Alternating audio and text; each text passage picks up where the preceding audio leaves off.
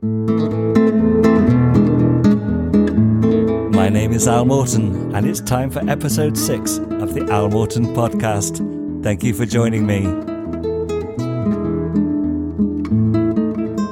This episode, I will be nominating Priti Patel for the Nobel Prize for Services to Humanity and Compassionate Treatment of Asylum Seekers. I will be showing you how to make your own handy immigrant repelling wave machine using 2 British warships and leftover mattresses from the Nightingale hospitals. I will be talking to Miley Cyrus's alter ego about veganism, together with more tales from Spain. Finally, there are guitar anecdotes. This week we discover which guitars are the loudest and what not to play at a vicar's tea party. We have got a lot to get through. So without much more of ado, let's get this podcast done. And oh dear, it's not been a very good week, has it? We've had Boris Johnson's father, Stanley Johnson, photographed in a shop without his mask. My goodness. Of course, some of us think he should have worn better protection in 1963. Then also the Scottish MP, Margaret Ferrier, who travelled to Parliament knowing that she was infected with COVID-19. Used public transport. She was told that her test was positive, but she just didn't feel that the rules applied to her really either. And where have we heard that before? Oh yes, that's right. Would it surprise you to know that the Conservative Party have got a concept of beauty? No, it's not Priti Patel. Cummings.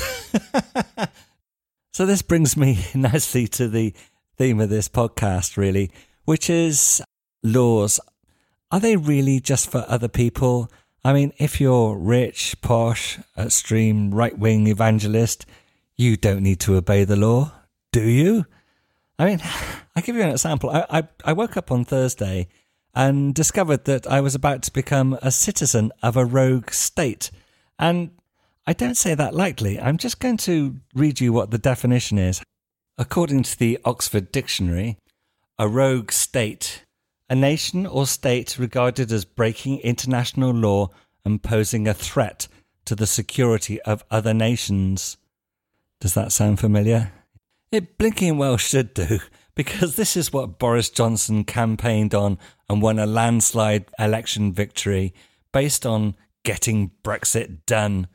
We have to get Brexit done, and the way to do this was by his version of the withdrawal agreement, the Theresa May one, which had some kind of curious backstop that was certainly not good enough, and he'd come up with this really strange idea of putting a border down the middle of the Irish Sea.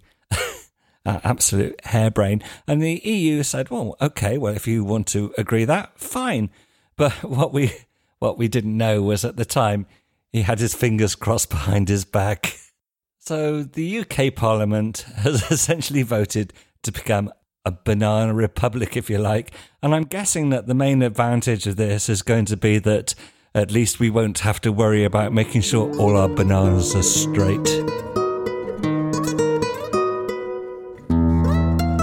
In other news, we learned that Donald Trump and Melania have also been infected with the virus. Have they? Not according to Twitter conspiracy theorists anyway, who think that after that last appalling face-off with Joe Biden, that maybe he was playing for the sympathy vote and would emerge triumphant and strong, having subdued the dreaded COVID. A bit like our own British Prime Minister, really, Boris Johnson, who, despite having boasted that he had visited a hospital and shaken hands with patients, then went on to catch the infection himself, got pretty sick with it, as I understand, made a full recovery and spawned the Easter Sunday headlines in the popular press.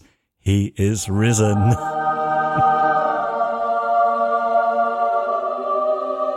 And I was thinking that we shouldn't be too unkind, really, because they're both in a high-risk group.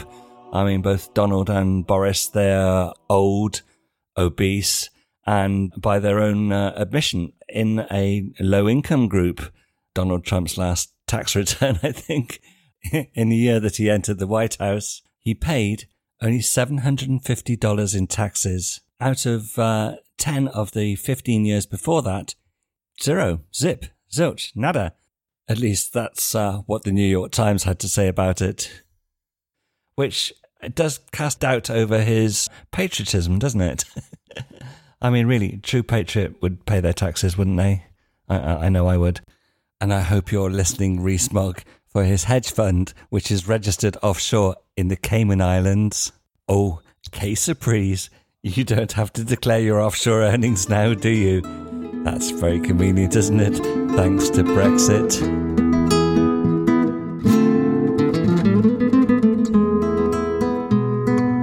And the same really with Boris Johnson, who's trying to struggle by on $150,000 a year.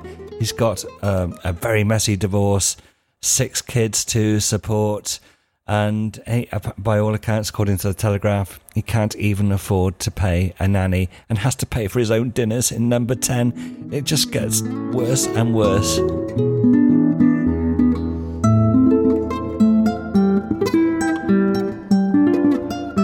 So I don't like to get too political in these podcasts, but there are a couple of things that I wanted to say. And not least of which is this, if I were to say to you, blue sky thinking, what comes to mind? I mean, I live in Spain, so when we talk about blue skies, we're normally thinking about something else. But not so when it comes to the brilliant minds that sit around the cabinet table. And I'm thinking in particular of Priti Patel, British Secretary of State for the Home Office, who's been wrestling with the dilemma of what to do with all these pesky blooming foreigners that keep coming to the UK. And the latest brilliant idea is that we just ship them off to the Ascension Islands. It's only 4,000 miles away, really, just round the block. Or perhaps we can put them in hotels on these abandoned cruise liners. Anyway, as far away from the UK as possible, although there are practical issues, obviously.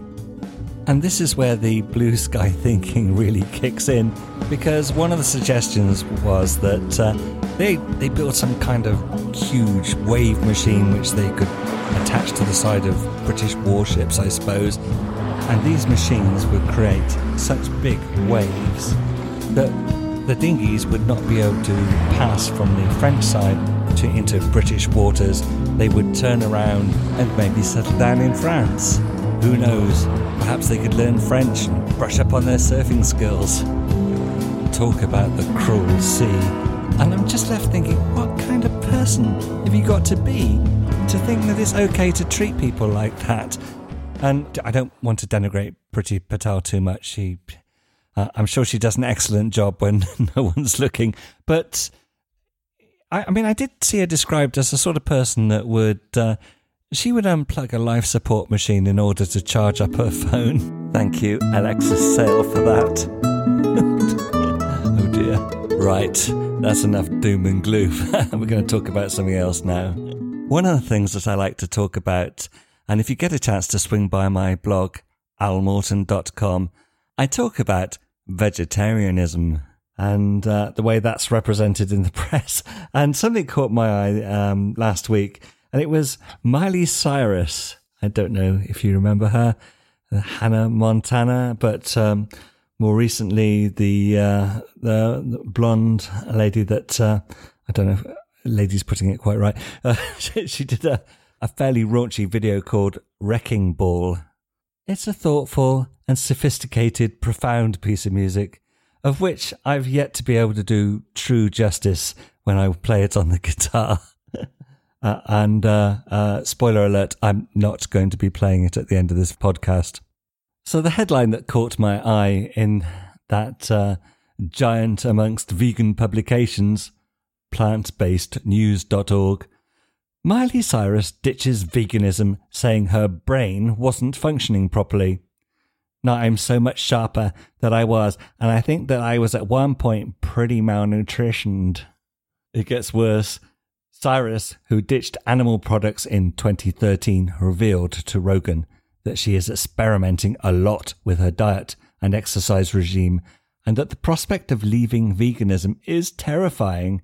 She said her first foray into eating animals again was in 2019 when her husband, Liam Hemsworth, barbecued her some fish. Oh, it goes on. Rogan told Cyrus the vegans would come for her after admitting she now eats animals, and the singer replied, "They will come for me, but it's okay. I'm used to people coming for me. Listen, I give home. I have 22 animals on my farm in Nashville, and I got 22 in my house in Calabasas. Like I'm doing what I need to do for the animals, okay?"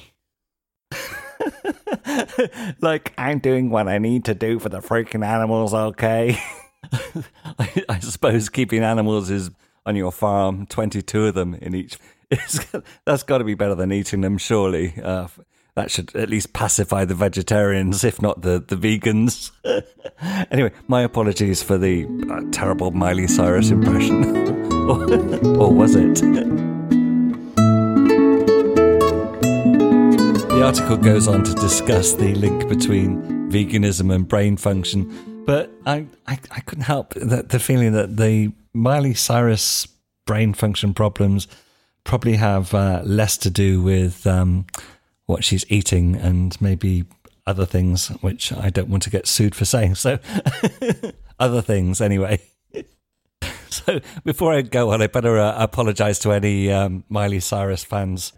I'm not going to ruin that great classic Wrecking Ball by trying to do a jazz guitar version of it or a Burt Bacharach version of it. Although I must admit, I was tempted to strum through the chords a little bit. And there are some interesting things harmonically going on. Although I think if I was to do the video maybe in a white pair of pants or something, I don't think it'd have the same effect. And also, I would probably be the Wrecking Ball. And the reason I bring this up is that there seems to be a lot of anti-vegan sentiment in the right-wing press. And I think that's a bit of a shame, really. I don't know what it is. They think that people who want to be kind to animals and prefer a plant-based diet, I don't understand why anyone should feel threatened by them, but it just seems to be a fact of life. And this breaks down to what I think is there's basically two types of people that become a vegetarian or a vegan. And I'm going to nail my colours to the mast here and say that I'm a vegetarian, but I'm not a vegan, though I admire those who are, and I aspire to live a plant-based life. But the problem is that when people set out on the road of veganism, very often they underestimate what a challenge it is, because we have become, meat is absolutely in everything. I walked along the Isle of Iceland the other day, and I couldn't find virtually any product in any of the freezers that didn't have some form of chicken in it or mechanically recovered meat. It's just, it's like a drug. It is everywhere. And I think to myself, well, why do we need to eat this? We could eat a lot simpler. And the reason that I picked on Miley Cyrus, apart from the brain reference, which was quite funny, was that at one point she said, I became malnutritioned. If that's not even a word. But why did she have malnutrition? I mean, has she seen anyone who's got malnutrition? It's horrible, I can tell you.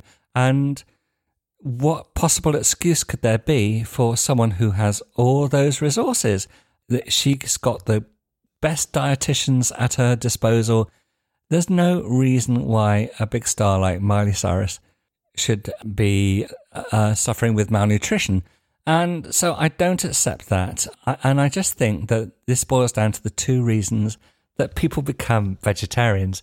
I think one is that it's attention seeking. It's, oh, look at me, I'm special. I don't eat meat, by the way. And then there's the people like me. I mean, I'm probably not a great advert for vegetarianism. I'm not especially healthy looking.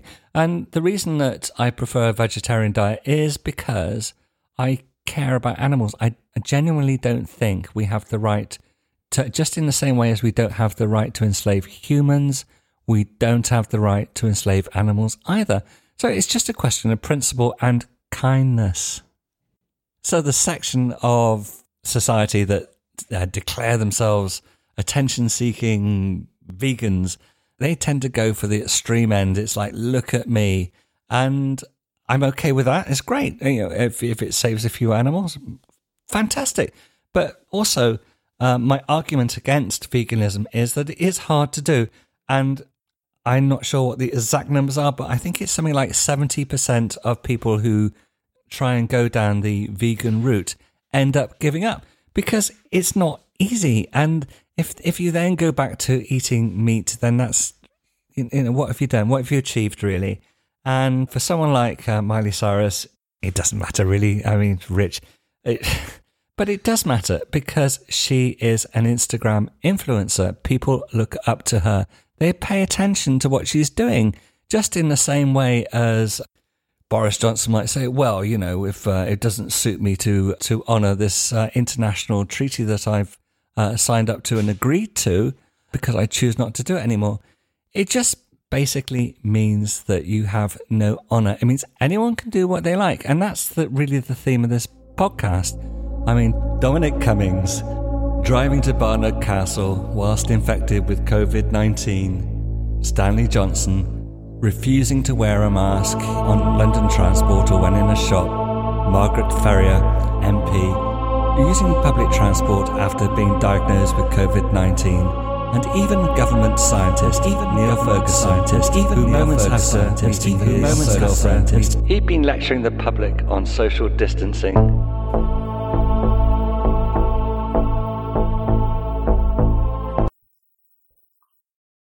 There is this sense that, oh, well, it doesn't matter, they did it, so it should be okay if I do it.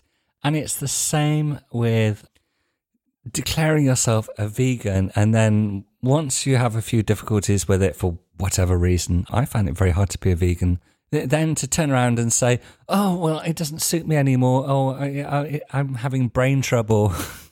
Brain trouble. So my apologies if I upset anyone, but that is the way it is.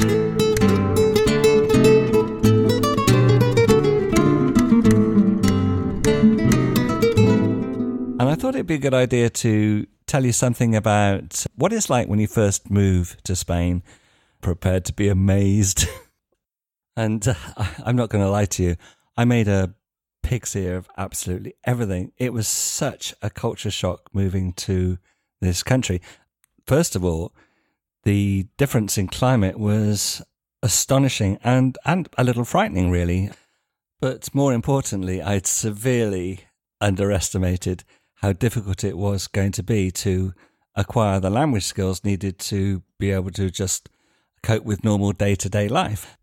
Despite my wife and the kids and myself having Spanish lessons before we came here, it was surprisingly difficult. And when you're that little bit older, you do find these things more challenging. And one of the myths that people say to you things like, oh, well, the kids will pick up Spanish in no time. They'll be fluent within, I don't know, a couple of weeks or something. That is a lie. So my youngest son was 4 years old and my older boy was 7, I think, when we arrived. My wife will correct me on that. And we put them straight into Spanish school. There was none of this private education for us.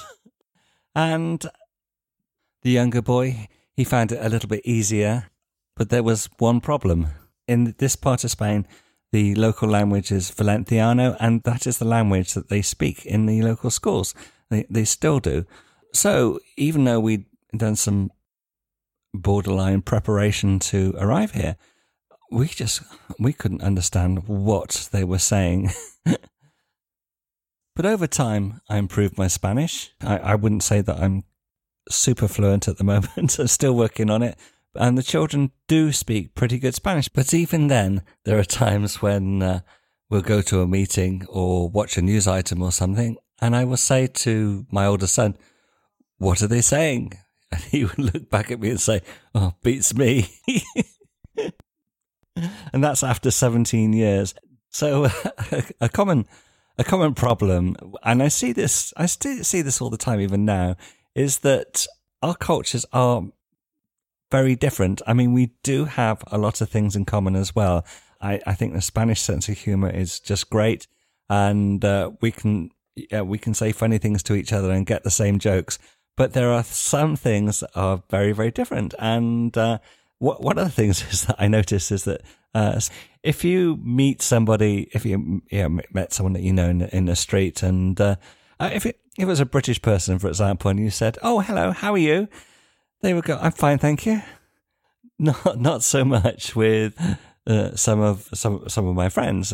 We would meet, and I would say, "Oh, how are you?" And they say, "Oh, I'm glad you asked. I've got terrible headache. I think it's my period. Did I tell you about my back trouble?" And they give you an honest answer to an honest question.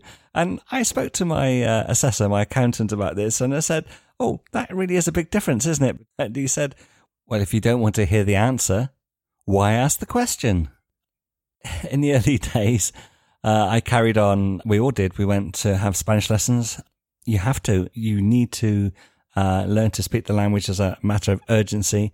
And there are all these things that come up to do with school, and school is a big, big subject. I might talk about that in a different podcast. But I went to a local language school and started to improve my Spanish. And then one day they announced that there was going to be a paella competition. Now, one of my problems with being British is that we think that we're universally brilliant at everything.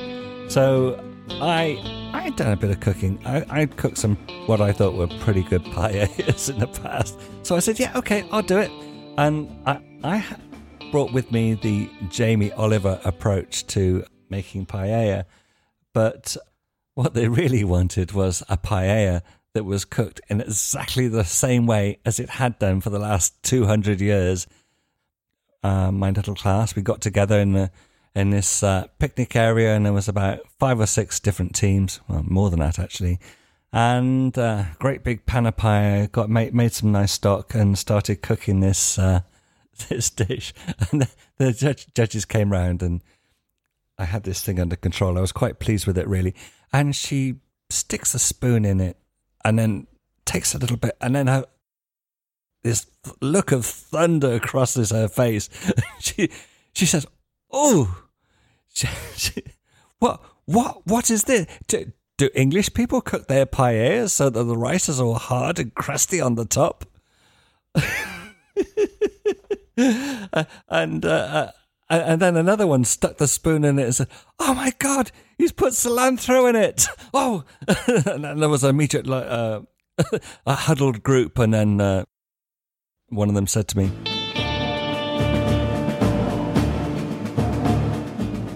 "You're disqualified."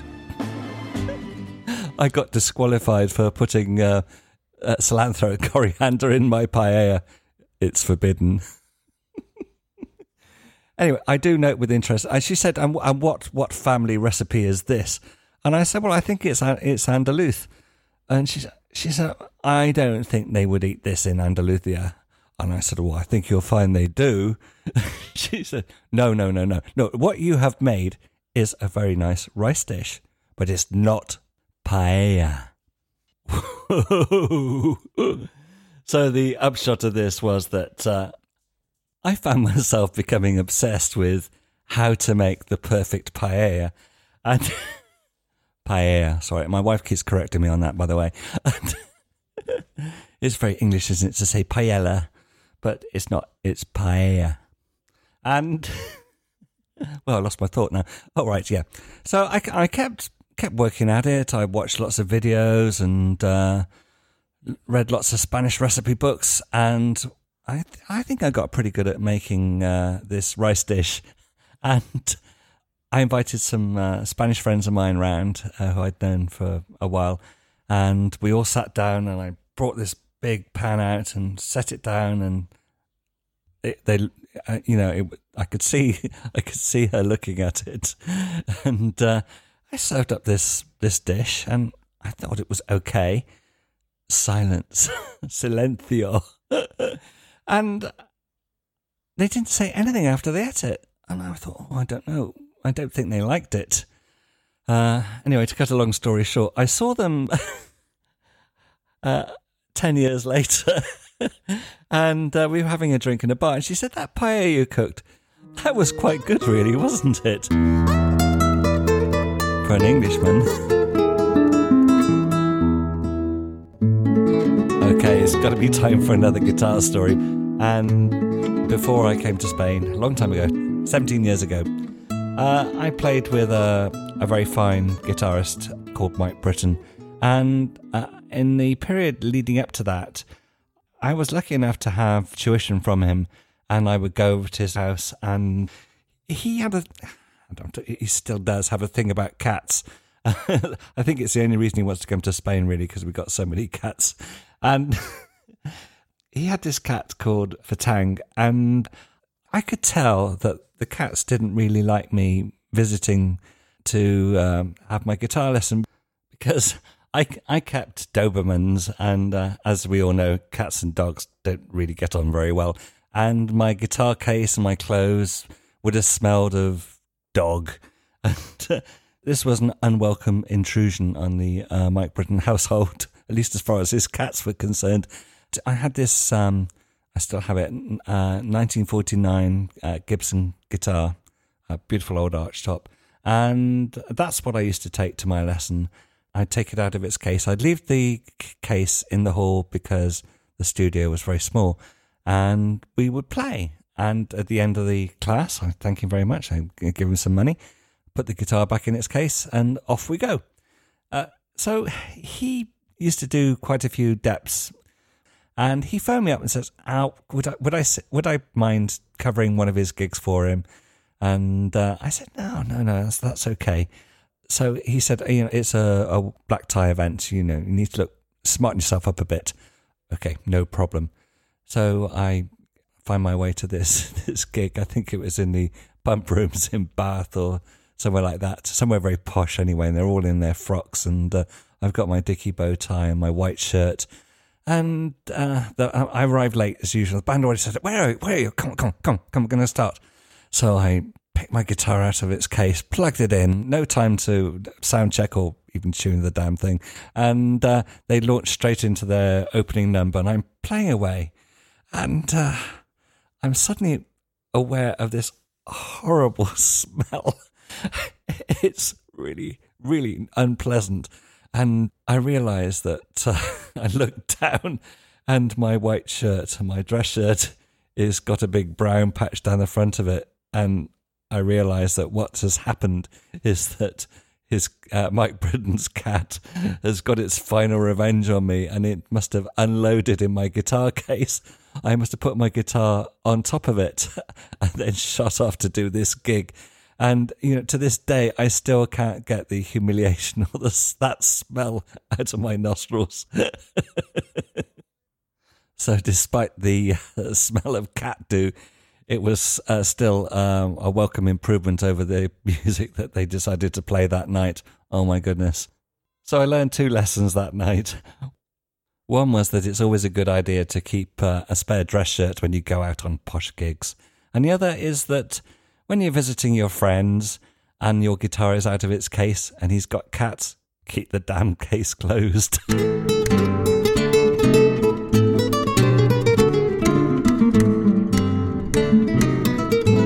When I used to play with Mike, I was always a little bit intimidated by him. I mean, he's such an amazing guitarist, and I really felt like I could just about keep up with him. And very often we would do these duet gigs, and it would all, depending on what mood he was in, and the gig would either go well or it would go badly, but it would always go badly if he had some negative interaction with the audience before we started. And it would always be something like someone would come up to him and say, "Oh, that's an interesting guitar. Well, what strings do you use, mate?" And he would say, "Well, I use all of them. Why don't you?" Or he would. Other times they would come up to him and ask if, please don't ever ask if they could play on his guitar. And that would bring down the Iron Curtain, because he would look at them in absolute shock and say, "What, you want to play my guitar? And he said, what sort of guitar is it? And he was saying, well, it's a white one. The guy in the music shop said that the red ones were a bit louder, but I thought I'd go for the white.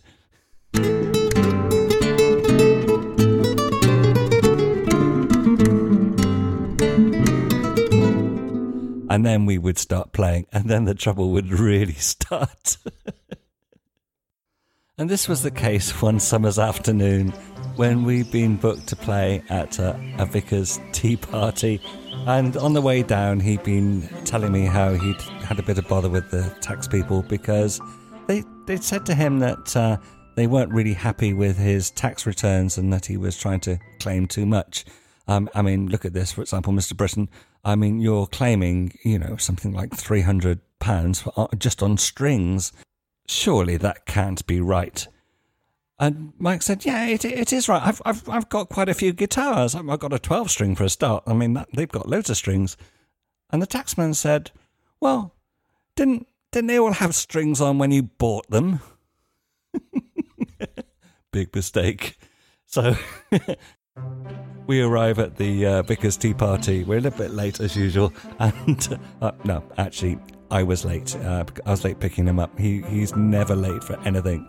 And we were greeted by the vicar's wife. I've got to go off and prepare fairy cakes or something.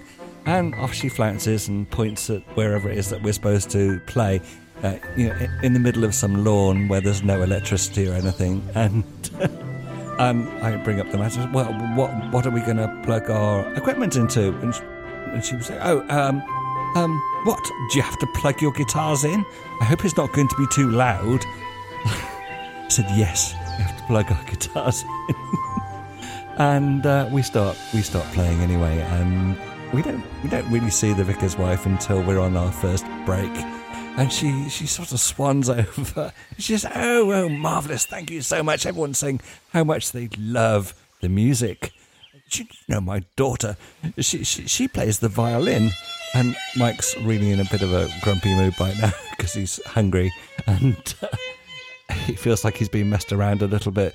And he says, and what sort of violin does she play? Oh, I don't know. But she's very, very, very good. You're probably detecting a common theme here. And Mike had just about had enough and said, well, I would slam a hand in a taxi cab door then because I can't stand people that are very, very good. She looked at him as if like he'd landed from another planet. And then she said, anyway, I missed your first set. What instruments do you play? And I knew that this was going to be trouble. And he looked at her and he said, Madam, I would have thought that the sound of the bagpipes was quite distinct enough. So she makes a semi-dignified exit. And it's past the hat brown time, and it's made clear to us that there should be some background music, quiet background music, while people put money into the hat to raise money for the church roof. And Mike looks to me and says, we better play Pennies from Heaven. And off he goes.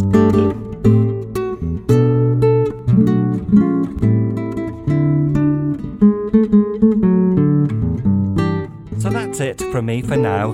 And thank you for listening. I thought I would play us out with my version of Pennies from Heaven, which I used to play with Mike Britton. I would also like to thank him for allowing me to share with you some of our stories of our time on the road together.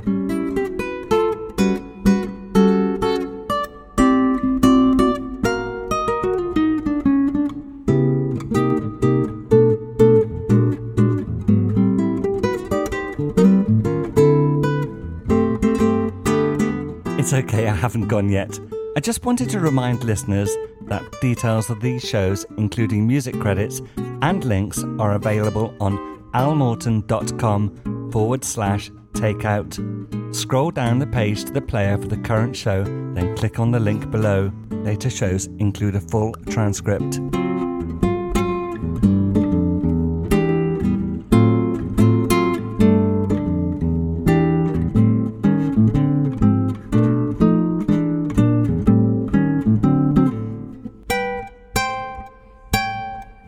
Mm-hmm.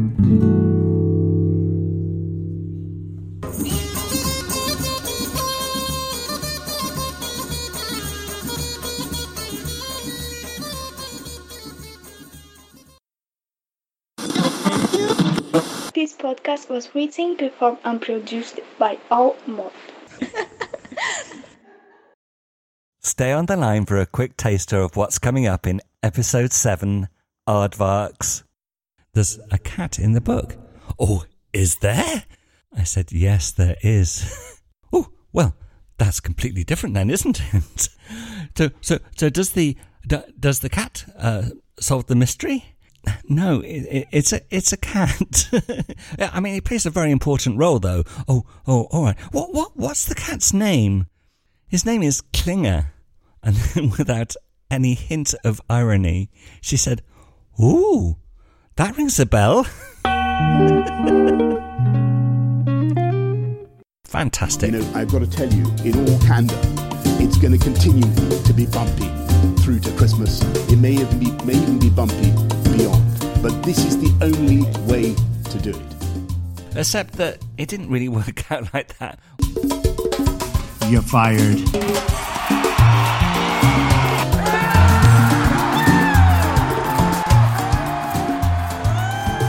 All this and more in episode 7 of the Al Morton Takeout, Aardvarks.